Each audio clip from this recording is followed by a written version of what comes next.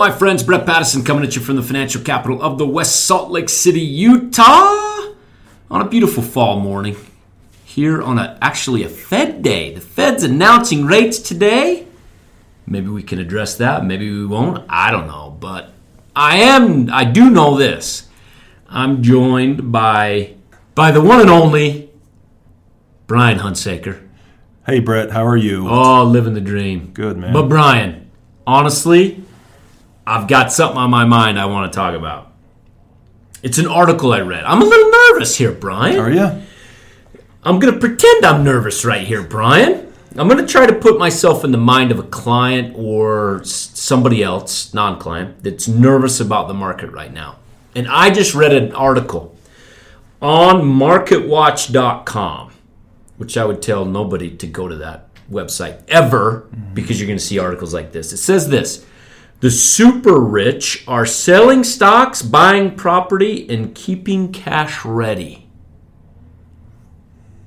Pretty scary, right? Yeah. These super rich, they've got to know something I don't know. In fact, this super rich, it's made up of a coalition of 750 members worth in excess of $75 billion. That's a lot of money.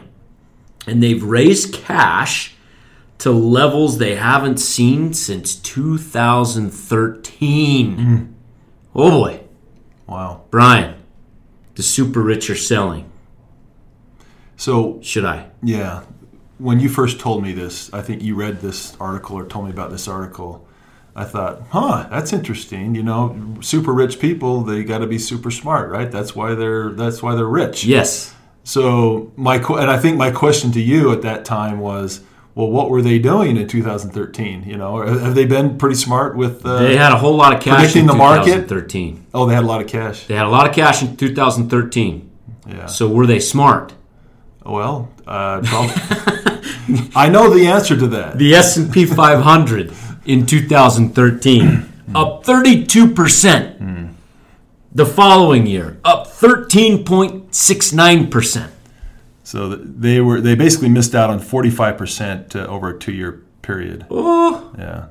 that's a lot of money. That doesn't seem like a real smart move. Now here's the other thing though, Brian, because it's not just the super rich. There's a lot of fear out in the market right now. Through July 31st, U.S. domestic stock mutual funds and ETFs saw $67 billion in net redemptions. So people selling their U.S. stock en masse. World stocks and ETFs, so if we look at the world as a whole, $20.5 billion in net redemptions. So people selling 87 plus billion in stocks globally. Yeah. Okay, so here's the other thing. What are they buying? $255 billion went into taxable and muni bond ETFs and funds. Huh? What's going on here, Brian? There's a lot of fear. People are worried. People think this economic expansion has gone on a long time. It's getting tired. The economy's tired. Worried about trade. They're worried about China. The federal deficit. I mean, they're worried about a lot of things. I know the recession's coming too, and the recession's 100%. Right, recession's on its way. It's near. I mean, it's here. It's really close if it's not here. Yep. And I just know that being a contrarian, taking the other side of kind of the consensus view, has worked pretty well for me and our customers. And so I would question those moves.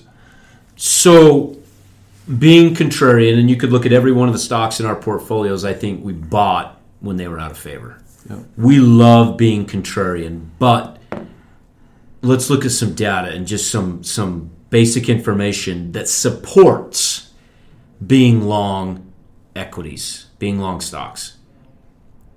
In order to do that, what's the easiest way to say the S&P 500 is a better or a worse buy than bonds right now? So one of the things you have to do is you have to look at what the risk-free rate of return is. And the the benchmark for that, the risk-free rate of return, is the 10-year U.S. Treasury 10-year note. And today, you can invest your money in the U.S. Treasury 10-year Treasury note and lock in a 1.84% for 10 years. Okay, so let's define this for anybody that doesn't know. The risk-free rate of return is 1.84%, which is the 10-year. Why is it called the risk-free rate of return? Because it's backed by the U.S. government. Right. It's saying, it's never going to say this is a guarantee, but it's as close as you can get not owning an annuity. Right? It's 1.84% on a 10-year investment. Right. And really that's the benchmark. You have to have a benchmark. And then from there, you compare other investments. So here's the risk-free rate of return. And so then you ask yourself, well, what are my other alternatives? So you have stocks, you have other bonds, and there's a degree of risk in both of those. And in any other investment, there's a degree of risk in any investment. And really the closest to risk-free is the 10-year Treasury. Okay. So the 10-year Treasury, which is seeing a lot of inflows right now, people buying, versus the S&P 500. What's the better buy right now? So to do an apples-to-apples comparison to the S&P 500, let's back up a little bit. There's two things. First, the dividend yield, just the dividend yield on the S&P 500, which is a portion of the profits of those companies, the S&P 500 companies. Only a portion of those profits do the companies pay out in a dividend. And right now, the dividend yield on the S&P 500 is 1.92%.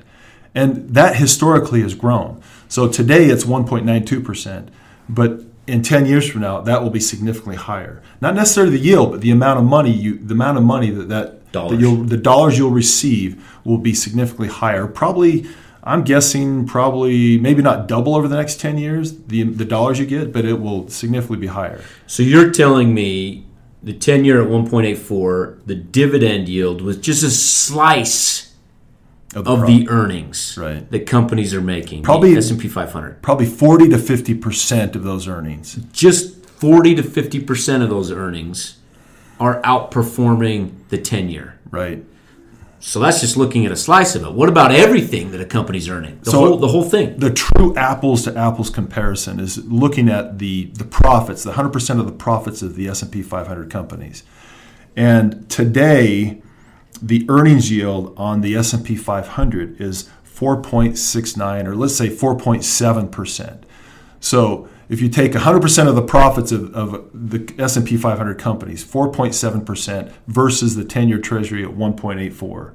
Now, if you look at what the estimate is for this year, 2019, on the S&P 500 earnings, we're looking at about, on the S&P's current price, about a 5.5% earnings yield, and expected on the expected earnings on next year on the S&P 500, we're looking at almost a 6% earnings yield.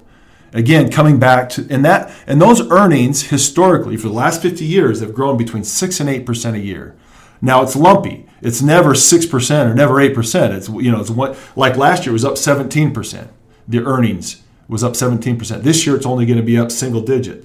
It's never 6 and 8%, but on average it averages about 6 to 8% growth over time. So it should double over the next 10 years. Okay, so Here's what people fail to see. Two thoughts, Brian, based on what you're telling me. People they don't recognize that when they buy even an index fund, they own slivers of each of those 500 businesses through that fund. We buy equities specifically, so we have ownership in those businesses. We're not just getting a dividend yield. There's a whole lot more to it that people forget about. That's what this earnings yield is looking at, correct? Yeah. So what happens is a company will take, and not all companies pay a dividend. That's the average is 1.84%, or 1.92% currently today on the S&P dividend yield. But what happens is they'll take, let's say, a big, mature, blue chip type company. They may pay out 40 to 50% of their profits in the form of a dividend. They'll reinvest the other 50% back into the company to grow the business moving forward. So you get a growing earnings stream and a growing dividend stream. It's a pretty good deal. It's actually pretty cool when you think about it over a long period of time. So you've got this group of super rich, and if you were to present this to them, it would be, hey, 750 ultra wealthy people, what are you not seeing here? Well, why do you think they're selling? I think this goes back. This is the next point I want to make. Yeah, I mean, they're thinking that they're going to outsmart the market, that they're going to get out, avoid the recession, avoid the major correction, and then when the market takes a dip, they'll get back in. I think that's what they're thinking. They're thinking, there's a recession, imminent recession, and correction to follow. And so, hey, I'm going to step aside. I want to avoid what happened in 2008. So you talked to a pretty smart guy. Yeah. The other day. Yesterday. Same conversation. Tell me about that. Well, he said, why would I want to own stocks? It's just pieces of paper. I'd rather. He owns a lot of gold and silver and metals, and I'm thinking, why would you own a piece of metal that produces absolutely nothing? I'd rather own a business that actually produces revenue and profits and dividends. Gold doesn't produce anything; it just sits there. And his argument was, well, if the market goes down, at least I'll have something. It's not a piece of paper. And I says, well, these aren't just pieces of paper. These are real businesses. We own real businesses. Yeah. I brought up, Berkshire Hathaway, for example, Burlington Northern Railroad, Geico Insurance. I mean, these are businesses that have been around for decades and decades. Justin Boots, Brian. Justin Boots, Dairy Queen, yep. In a huge portfolio of blue chip stocks as well. Yeah. So to me, the super rich article, which I think is just ridiculous. They were wrong last time. I firmly believe that they're going to be wrong this time. Well, just based on the data. Even if they're right, they're going to be. I mean, even if they're right, that say, hey, a recession in the next 6 months, the recession's on its way, or even if there is a big correction, nobody really can predict it. No one can predict when the recession is going to happen. These are big macro things that. There's so much data that no one's ever been right as far as predicting. It's like weathermen. In fact, economists make weathermen look really smart. No one can predict when the next recession is going to come. You just got to think, hey, except there's going to be good and bad times, but over a long period of time, over 3, 5, and 10 years, you're going to do pretty well. Just stick and just say, hey, I'm going to be a business owner. And when stocks get cheap, I'm going to buy more. And if they get crazy expensive, okay, take a little bit off the table. I say today that's not the case. Stocks are not crazy expensive. They're pretty reasonable. Especially compared to that risk-free. Well, yeah, if you look at the risk-free rate of return. I mean, stocks are trading about a little bit above average on a PE multiple earnings on an earnings yield. But if you look at where stocks are relative to the risk-free rate of return, stocks look cheap. Now, tell me where the 10-year Treasury is going to be 10 years from now, and that will really tell us whether or not stocks are going to. But in this environment where interest rates are relatively low, stocks look pretty attractive today, and that's where my money's at. Here's the problem I think that people have right now is that we're coming off of 2008 financial crisis that just destroyed people psychologically. It's still with people. And so when they see headlines like the super rich have more cash than they've had since 2013, that freaks them out. And we've seen it. It's causing people to sell. That's the redemptions versus all these bond inflows that we're seeing. People are psychologically scarred. Yeah. Realize, folks listening, that you own good businesses that are making money. And it sure as heck beats a 1.84% 10-year treasury. Well, and these businesses, just our approach, I mean, we're looking for businesses that have staying power. They're going to be here in 3 years and 5 years and 10 years and even 20 years. I mean, we're looking for the great, that we're not speculating on businesses that, or that some flash in the pan. I mean, we're looking for businesses with great staying power, long-term competitive advantages. So, and that's just our approach. We are not short-term investors. We're long-term investors. So, my friends at home, to summarize all of this, if you're afraid, don't be. Relax. Focus on the next 3, 5, 10, 15 years. There's going to be a recession. That's okay. Yeah, there's going to be a market correction. We had a market correction last year. I mean, we have them. It's going to happen. We're going to have another one. And what I would focus on is say, okay, if that happens, then I want to put a little bit more money into. I want to buy more. Right, buy your groceries like you buy your stocks. The contrarian, or vice versa. Right. Say what? I said vice versa. Buy your stocks like you buy your groceries. Yes, on sale. Yeah. So being contrarian as we are, ignoring the fear, doing your best to do so is, I guess, the summary of the conversation. Yeah, I think so.